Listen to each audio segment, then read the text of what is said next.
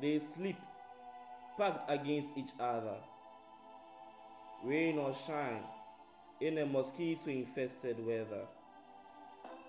One end the mother dozes as she fans a baby with leather and imagines what life would be like with a wealthy father. But just like the rest, she was part of the many feathers. From poverty-infested homes, they were seen as burdens to increase its further.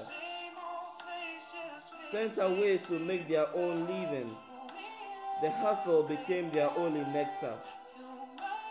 Carrying heavy loads on their heads, sweat became their body sweater. Exposed in the dark, raped by drunkards, they had no helper. But now with a baby, twice the worry, she wished life was better. But for her there was a light of hope. Her baby, she'd make her a brighter feather. She wouldn't send her on the same road and reject her so she'd suffer, but provide her with education so she wouldn't fall to disaster. She slept on the streets, but she would work hard so she'd get her a better shelter.